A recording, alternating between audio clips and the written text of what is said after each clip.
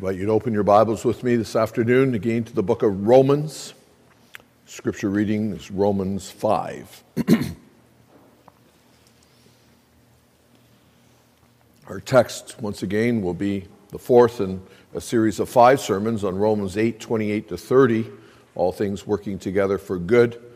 This time we will look at it through the lens of justification. By the time Paul has written what he's written in Romans 8, he has explained the doctrine of justification in Romans 4 and 5 especially. The entire passage is a little too long for us to read, but we'll pick it up at Romans 5, verse 1. It begins, therefore, and the therefore is the doctrine of justification. Paul has just been spending time explaining. Therefore, having been justified by faith, we have peace with God through our Lord Jesus Christ, through whom also we've access by faith into this grace in which we stand, and rejoice in hope of the glory of God. Not only that, we also glory in tribulations, knowing that tribulation produces perseverance, and perseverance character, and character hope. Now hope does not disappoint, because the love of God has been poured out in our hearts by the Holy Spirit who was given to us. For when we were still without strength, in due time Christ died for the ungodly. Scarcely for a righteous man will one die. Yet perhaps for a good man someone would even dare to die. But God demonstrates his own love towards us in that while we were still sinners, Christ died for us. Much more then, having been justified by his blood, we shall be saved from wrath through him. For if when we were enemies, we were reconciled to God through the death of his Son, much more, having been reconciled, we shall be saved by his life. And now, not only that, we also rejoice in God through our Lord Jesus Christ, through whom we've now received the reconciliation. Therefore, just as through one man sin entered the world, and death through sin, and thus death spread to all men because all sinned. For until the law, sin was in the world, but sin is not imputed when there is no law. Nevertheless, death reigned from Adam to Moses, even over those who had not sinned, according to the likeness of the transgression of Adam, who is a type of him who was to come. But the free gift is not like the offense. For if by the one man's offense many died, much more the grace of God and the gift of the grace of one man, Jesus Christ, abounded to many. And the gift is not like that which came through the one who sinned. For the judgments which came from one offense resulted in condemnation, but the free gift which comes from many offenses resulted in justification. For if by the one man's offense death reigned through the one, much more those who receive abundance of grace and the gift of righteousness will reign in life through the one, Jesus Christ. Therefore, as through one man's offense judgment came to all men, resulting in condemnation, even so through one man's righteous act the free gift came to all men, resulting in justification of life. For as by one man's disobedience many were made sinners, so also by one man's obedience many will be made righteous. Moreover, the law entered that the offense might abound. But where sin abounded, grace abounded much more, so that as sin reigned in death, even so grace might reign through righteousness to eternal life through Jesus Christ our Lord. As far as scripture reading, our text, as mentioned, taken from Romans 8, a few pages further, Romans 8, verses 28 through 30. As I say, we will look at this particularly through the lens of justification, but we will look at the whole passage. Now we know that all things work together for good to those who love God, to those who are the called according to his purpose. For those he foreknew, he also predestined to be conformed to the image of his Son, that he might be the firstborn among many brethren.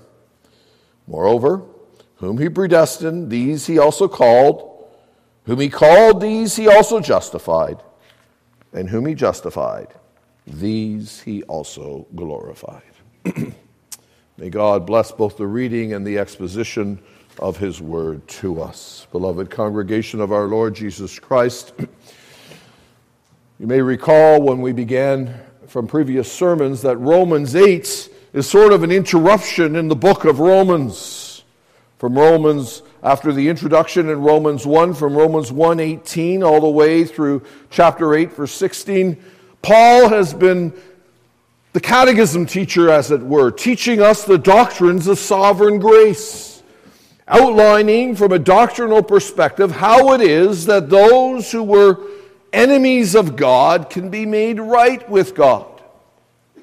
The central question the book of Romans answers for us is, how can we be right with God? As we came to, he has dealt with the doctrines of sovereign grace and even sanctification and dealing with sin inside of us. And when he comes to Romans 8, at verse 18, he says, "For I consider the sufferings of this present time are not worthy to be compared with the glory which shall be revealed in us." Paul changes tacks at Romans 8:18 through the end of the chapter. And basically, he is answering the question about sin not within us, but sin around us. The consequences of sin, as you know from the book of Genesis, is not only did Adam and Eve get kicked out of the garden, but the curse came on the whole world. Thorns and thistles began to grow. Sicknesses and diseases came. Death came into the world. All the bad stuff that happens to you and I in ordinary day-to-day life began to happen after the fall. It's a consequence of sin. And Paul has been busy explaining to us how that through Jesus Christ we can be restored into this relationship with God and even be made holy. And yet he stops and says, but I realize there's something else that may be on your mind. Because you live in a life of trouble. If God has made all things right, why is it that sickness still comes? Why is it that accidents still happen? Why is it that bad things come into our lives? How do we explain all of this? And Paul, the pastor, in Romans 8, from verses 18 to the end of the pastor, gives us essentially two answers to that question. First of all, he says, part of it is understanding the time in which we live. We are living in this time of groaning between now and the second coming of Christ. You may recall from a previous sermon, there were three kinds of groaning. Paul highlighted the fact that it's not just Christians who are suffering in the world. Creation itself, he says, is groaning. Creation wants to glorify God. That's the purpose it was made for. But it has thorns and thistles. It has destruction. It has the effects of sin in it. And it groans. It longs for the day when it'll glorify Christ perfectly and the curse of sin will be no more. And God's people groan. And he says, the Holy Spirit groans. The Holy Spirit groans, and he intercedes for us. And you may recall, where was that intercede? When it says the Holy Spirit intercedes, what does it mean? Well, it says the Holy Spirit working among us sees the pains and the difficulties. And what does he do with them? He brings them to the throne of God. When the Holy Spirit comes to the throne of God, who does he meet there? You may remember Pastor Dibbett's sermon last week. Christ is the mediator and the high priest at the right hand of God. You remember from Hebrews 4 how Pastor Dibbett outlined the fact that Christ understands because he's been a human. He understands all the pains and all the difficulties that people face. And who else is at the throne of God? Well, God the Father. But earlier in Romans 8, it's been highlighted how that God is our Father and that we can come to Him and cry, Abba, Father, that He is a caring and a loving Father. And so the first answer that Paul gives us in Romans 8 about how do we deal with all of these challenges, it is we do so with a forward-looking, realizing this is going to be life between now and glorification. It's part of the life in which we live. But we don't carry it alone. The Holy Spirit interceding for us, the Son empathizing with us, and the Father, who is our loving Father, is at the right hand of God, and He is God. He is in control. We don't have to carry it alone. But secondly, not only is there a forward-looking point to glorification, there's also a comfort. Verses 13 to 17 of Romans 8, it's the fact that we're not slaves to sin, but we have the spirit of adoption. We are heirs of Christ, provided that we suffer with Him, that we might be glorified with Him. We suffer with Christ. Now, it's tempting. We'll deal with this in a moment. It's very tempting to misread that and think that somehow our suffering adds something to our salvation. That's why it's so important we understand the doctrine of justification. Paul says, no, that's not true. And yet you suffer with Christ, and there's something good that comes out of that. All things work together for good to those who love God. And in our text, we've described the 5 parts of the chain in verse 30. God's divine foreknowledge, predestination, calling, justification, and glorification as 5 links of a golden chain. And I want you to think of that chain like an engagement ring. It's an engagement chain that God gives to His people. And it's as if in Romans 8:28-30, Paul is saying, when you are dealing with challenges and you don't know what to do because of loss and tragedy and accidents and all the horrific things that happen in your life, I want you to take this chain. And just like a bride looks at the engagement ring and is reminded of the commitment of her fiancé, I want you, Church of Lord Jesus Christ, to look at this chain and to be reminded of God who gave it to you, and you will find comfort. Well, let's seek to understand that comfort as we consider all things for good, justification, suffering, and hope. In our first point, I'll be a little more doctrinal, in which it's important that we actually understand what the term justification is. And we'll seek to remind ourselves of our catechism classes on that. Justification is a legal relationship. Secondly, we will see that justification reframes how we understand suffering. And thirdly, we see how justification and suffering together combine to bring hope. And at the end of it all, we have a very different perspective. When the world sees bad things happening, the world thinks it's a sign of difficulty, of bad luck, of fate, weakness, or if you want to be a thorough Darwinist about it, maybe you're just not the fittest who have been called to survive. But what we have here is a totally different perspective on life and on suffering. It's suffering that happens within the confines of God's sovereign plan. And it happens to people who are not the victims of fate or natural selection. No, it happens to people who are created with significance, who bear the image of God and His children. No, it even happens to the bride of Christ, whom God loves, whom God has chosen, and whom God is looking forward to spending eternity with. Well, let's start then with justification as a legal relationship. I don't know, we all obviously had different catechism teachers.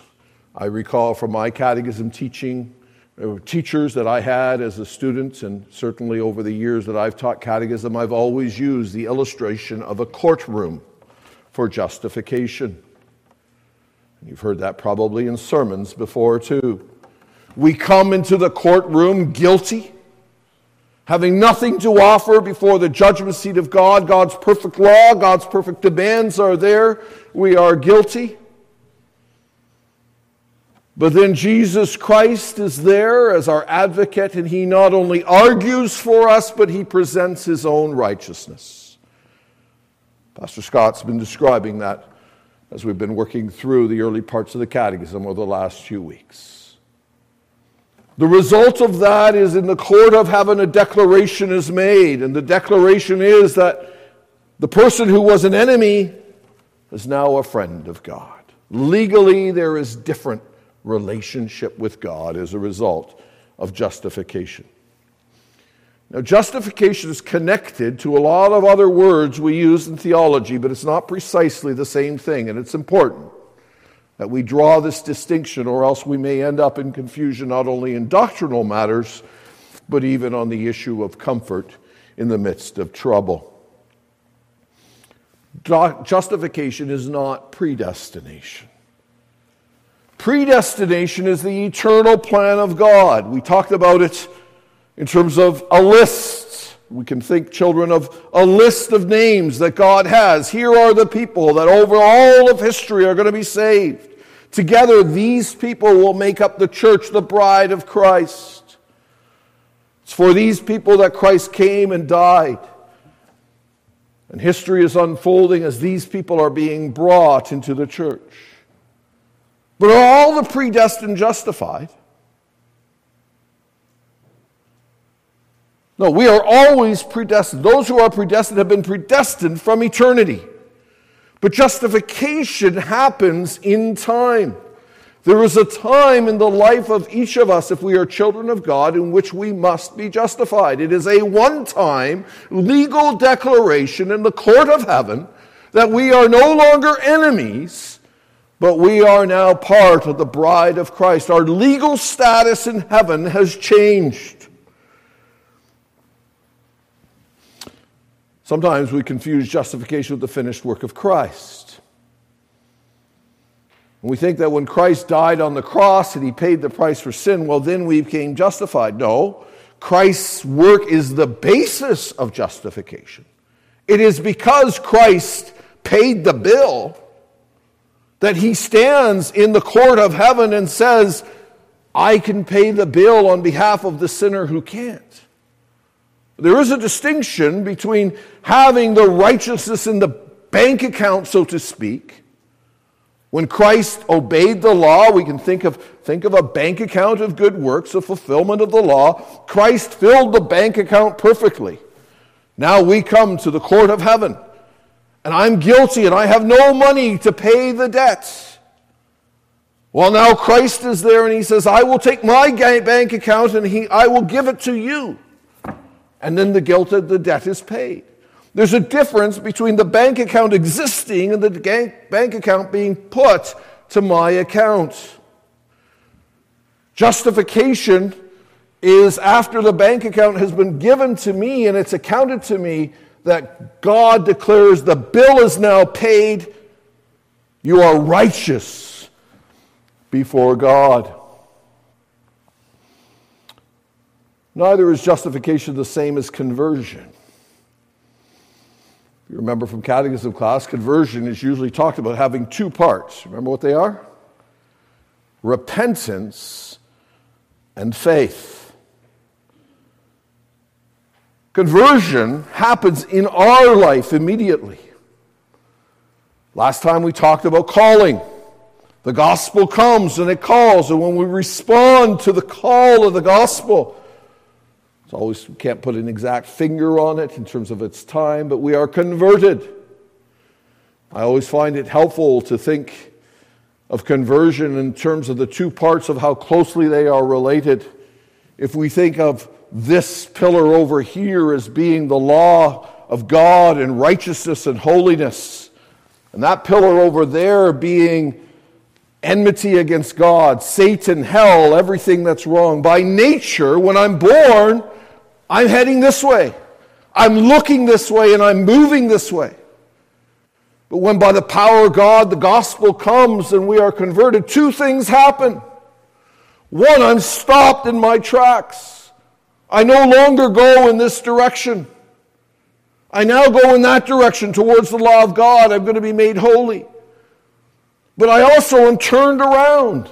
I now by faith look on God, and now I see Christ, and now I see all that he has done.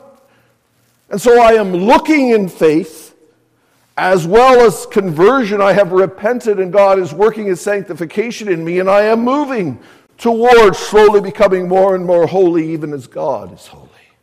That's conversion. But conversion happens to me here. Justification is that legal declaration in the court of heaven. It doesn't depend on me. It is God saying, I now see that person as righteous before me. It is a one-time legal declaration. Why do I make such a big deal about this?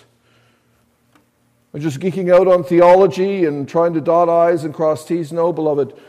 This doctrine was at the heart of the Reformation, and there was so much that flows from it, also in terms of our assurance of day-to-day life. But I want to argue here in terms of Romans 8, we're not going to have the comfort of this unless we have this, because, and I say this especially in our own circles where some struggle with assurance of faith.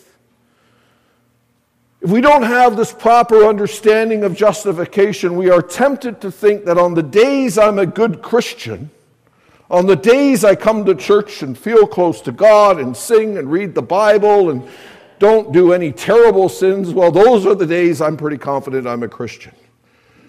But then when bad things happen, then when difficulties come and I sin, well, then all of a sudden I wonder and I think, oh, there's no way God can love me. There's no way I'm a good Christian. And when bad things happen, well, now God is punishing me because of this or because of that. Do any of you know that line of logic has been put in your mind?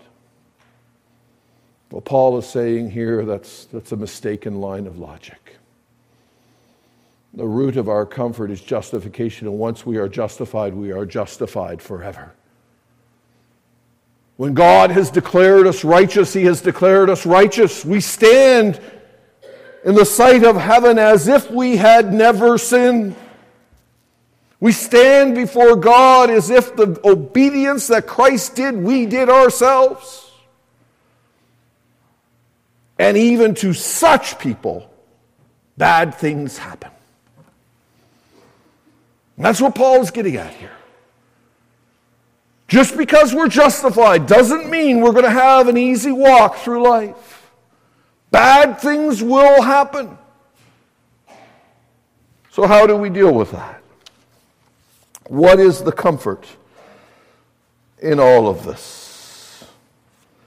We see that in our second point, because justification reframes how we understand suffering. I'd like you to take your Bibles back with me. Let's reread the first few verses of Romans 5. I don't know if you caught it as we read it, but there are a few things said there which I suspect may come as a surprise to some of us. Let's read it carefully.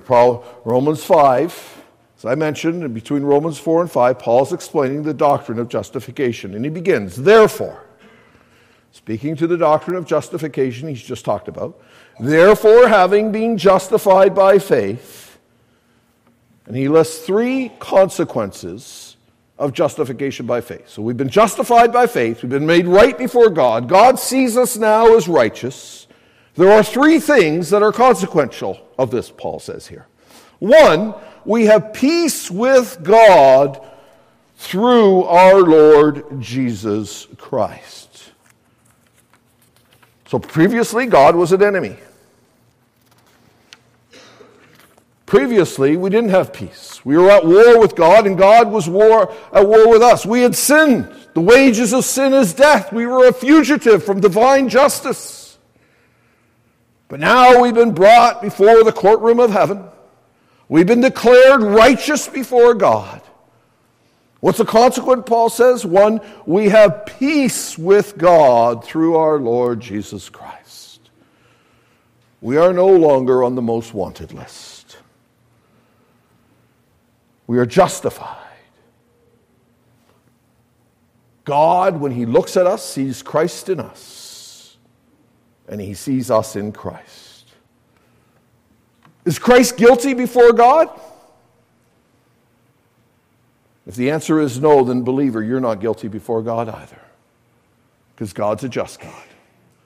And if he accepted Christ's sacrifice for you, you know the debt is paid. We have peace with God. Second,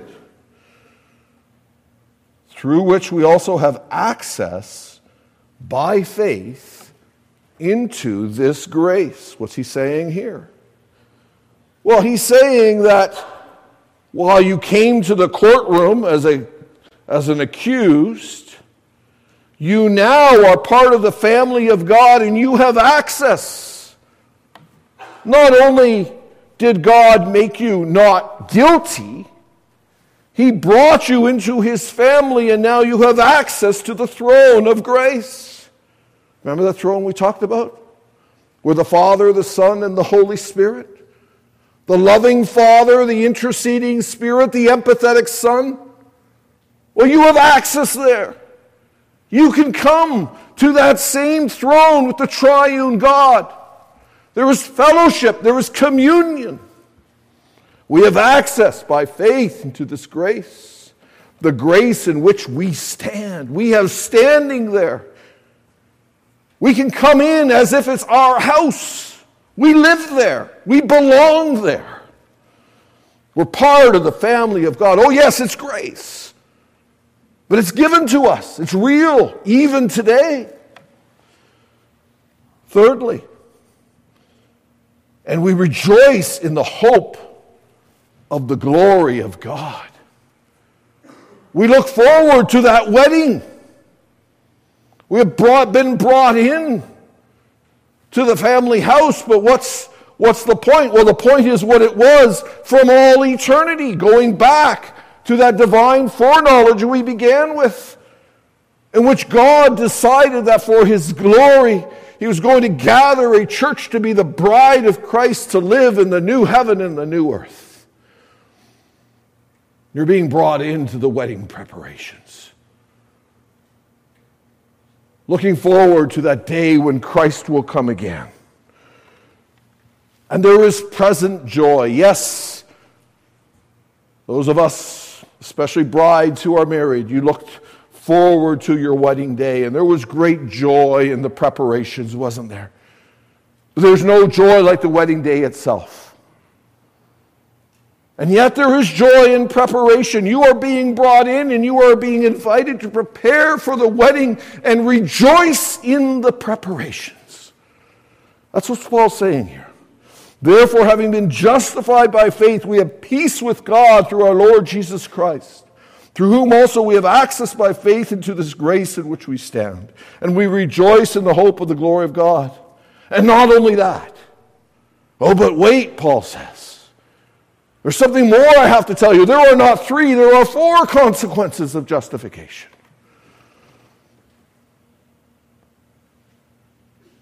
Not only that, but we also glory in tribulations. What, you say? Paul, this doesn't fit with the first 3. I get the first 3. They sound wonderful, don't they? Wedding preparations, being brought into the throne room of God. But now you say we glory in tribulation? That's a consequence of justification. Commenting on this passage, Dr. Martin Lloyd-Jones says, it's to the shame of the church that texts like this are a surprise to the church, because it indicates that we don't give biblical weight to the reality of suffering in this life. The Bible gives us lots as to how we should deal with suffering. Let me give you just 5 texts here which say similar things. Matthew 5, 10 to 12, Jesus in the Beatitudes. Blessed are those who are persecuted for righteousness' sake, for theirs is the kingdom of heaven. Blessed are you when they revile and persecute you and say all kinds of evil against you falsely for my sake.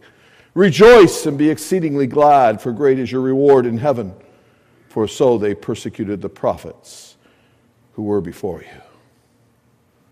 Persecution brings blessings.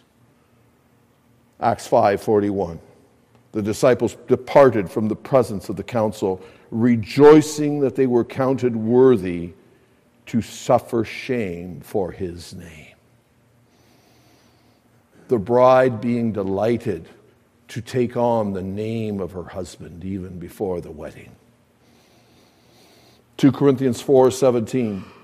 For our light affliction, which is but for a moment, is working for us a far more exceeding and eternal weight of glory. The sufferings of believers helping us to see beyond the frivolous elements of a wedding as a fairy tale and seeing the depth of the commitment and the love that is there on the part of the groom for us, working us a weighty glory. 1 Peter 4, verse 12 to 14, Beloved, do not think it strange concerning the fiery trials which are about to try you, as though some strange thing happened to you. Rejoice to the extent that you partake of Christ's sufferings, that when his glory is revealed, you may be glad with exceeding joy. If you're reproached for the name of Christ, blessed are you. For the Spirit of glory and of God rests upon you. On their part, he's blasphemed, but on your part, he's glorified. Oh, it doesn't justify those who do evil things to Christ or to you. They'll bear the punishment for it. But realize that in suffering together with Christ, you are being changed and being prepared for the wedding. Oh, sometimes we are tempted to misuse some of this. Sometimes Christians hearing all of this think, okay, I guess I need to deal with trials in my life with a stiff upper lip, a stoic. I just need to deal with it. Shouldn't let it affect me. No, that's not the point at all. The point is it should affect you. It should make you feel closer to Christ. It should have an impact on you. This isn't stoicism. This isn't, Christians can deal with all the troubles in the world and not be bothered by it at all because we're somehow better and above it and God will just lift us up. No, that's not what it's saying at all. Others have almost a masochism about it and say, I guess somehow if I can only face suffering, then somehow I'm going to have a better justification. Now you're being Roman Catholic. Now you're putting your suffering as part of the good works. It's as if Christ's righteousness wasn't adequate and he needs a dose of your suffering with it. Not at all. That's why it's so important that we start with a proper understanding of the doctrine of justification. We are righteous before God. God is looking at us as the bride of Christ. Perfected in his righteousness, they see him. Oh yes, there's a work of sanctification still to be ongoing. There are still wedding preparations to be made. We're not ready yet for the wedding. But these things are happening in the process of making us ready for that wedding. Oh, you see, the Scriptures set, not just in Romans 5 and Romans 8, but throughout, they set the fact that one of the consequences of justification and the biblical plan of things is suffering.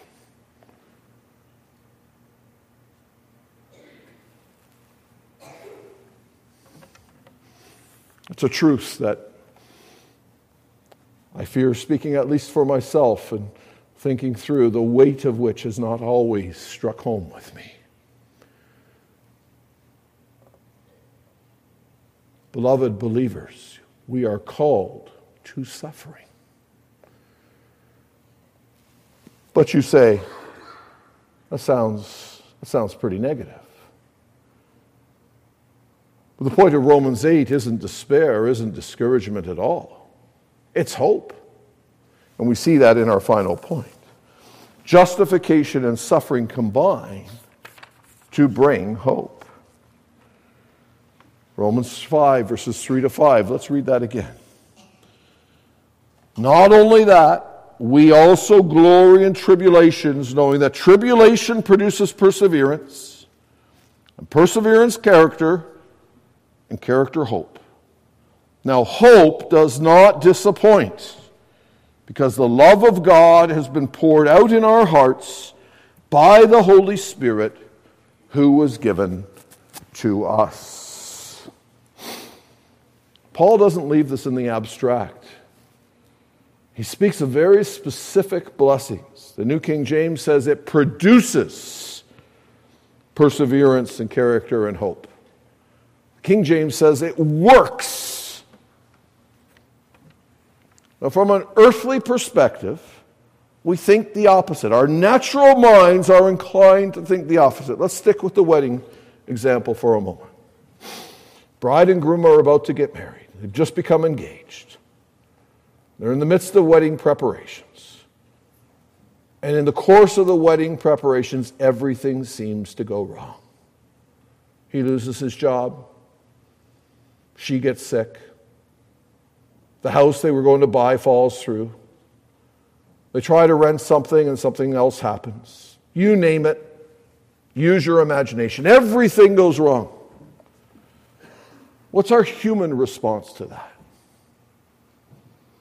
We're wondering whether they should get married. Right? It's casting doubts upon the wedding. But Paul's point is exactly the opposite. Paul's point is justification produces tribulation, and tribulation is part of what prepares you for the wedding. Unlike the fact of causing doubt on the wedding, it adds to the certainty of it all. And look carefully at what he says. It produces perseverance, character, hope. God uses the challenges and the difficulties in our lives to prepare us, to sanctify us, to make us the bride of Christ. And that hope is real. Why? He says the love of God is poured out in our hearts by the Holy Spirit who is given us. You're going to love the Lord Jesus, your bridegroom, more through all the trials that you're going through than you ever did during the good times. Let's go back to Romans 8. Our text says, all things work together for good to those who love God, to those who are called according to his promise. Why? Well, here's the engagement chain. Let's look at the links. Those he foreknew, the first link. There was a plan before the foundations of the world. The world's not an accident. It has a purpose. The glory of God. And nothing that happens in history is an accident. And God is God. And ultimately it will all work out. And in that plan is where you and I exist. We're not atoms as part of some materialistic natural selection evolutionary process. No, we are created image bearers of God, created for communion with God, created for the purpose of the glory of God. If you want comfort in the midst of the difficulty, start there. Understand why the world exists and why you exist. Secondly, those he foreknew, he did predestinate. From out of all of that creation, already before time began, God chose a church to become the bride of Christ. In the council of peace, that covenant made between the Father, Son, and Holy Spirit, the Son promised to pay the price. so that all of God's attributes would remain, that justice would be satisfied, that ultimately the triune God would be glorified. And the Father promised to give the Son the bride, and the Holy Spirit promised to apply the work of Christ and to gather the church by working in the hearts of those who had been called to believe, so that no one, not one on that list, would be lost. Predestination, what a comfort. This isn't anything you and I have to do, but the three persons of the Trinity covenant promised together that they were going to accomplish this. Those he predestined, he also called. The Holy Spirit is busy working through the Word to make alive dead sinners, to equip them to repent and believe. And when they are brought into new life, when they've been justified, what does he do? He moves right in. He moves into our hearts. The Holy Spirit lives in us and seeks to more and more conform us to his image, to teach us what it is to be the bride of Christ. And yes, he remains the third person of the Trinity, and he intercedes for us. And he brings the Father's love, and he brings the Son's empathy, and he brings it to our hearts and to our minds to comfort us. And those he called, he also justified. He reminds us that in the courtroom of heaven, the work has been done. Oh yes, when we started this process, you were an enemy of God, but believer, the work has been done. You have been declared righteous before God. You are no longer on heaven's wanted list as guilty. You are justified in Christ. We read it in Romans 5. Just as in Adam all died, so in Christ they shall be made alive. You are in Christ, believer. The work is being done. The preparation for the wedding feast is ongoing. And that describes the situation the church finds herself in today. And that's the context. Paul says gives us comfort that when we face the challenges of life, when we face the difficulties, we can say, all things work together for good to those who love God. Yes, trials and tribulations have their purpose. You're being prepared for glory. You're learning to know your Savior better. You're learning to love your fiancé bridegroom more and more. And you are every day witness to his goodness, to his care, and to his help. And you gives you occasion to speak well of your beloved to others. Oh, we're not there yet. There's one more link in this chain that we'll consider next time, that link of glorification. We're not at the wedding yet. Preparations, though, beloved, don't last forever. At some point, the wedding's going to happen. But while they are happening, this is important. Church of Jesus Christ, you're in the midst of wedding preparations. Are you glorying in your tribulations? When difficulty comes your way, how often do you think of yourself as a victim? Instead, Paul instructs us to understand this is part of the process of sanctification. It's a consequence of justification, and it's a preparation for glorification. But we don't do it alone. We have access. We're not enemies. We're entitled to the throne room of heaven, where a triune God is invested in the wedding happening. Don't think, believer, that somehow your bravery in dealing with the difficulties that come your way is somehow warranting you extra reward in heaven. No, we're justified for the sake of Christ. We're not saved by our bravery through the trials. We're saved because of his love shown to us in the midst of our trials. When Paul thinks of that, he says, what shall we say then? If God be for us, who can be against us? Shall he not bring us all things, neither height nor depth? Nothing. We can go through that list.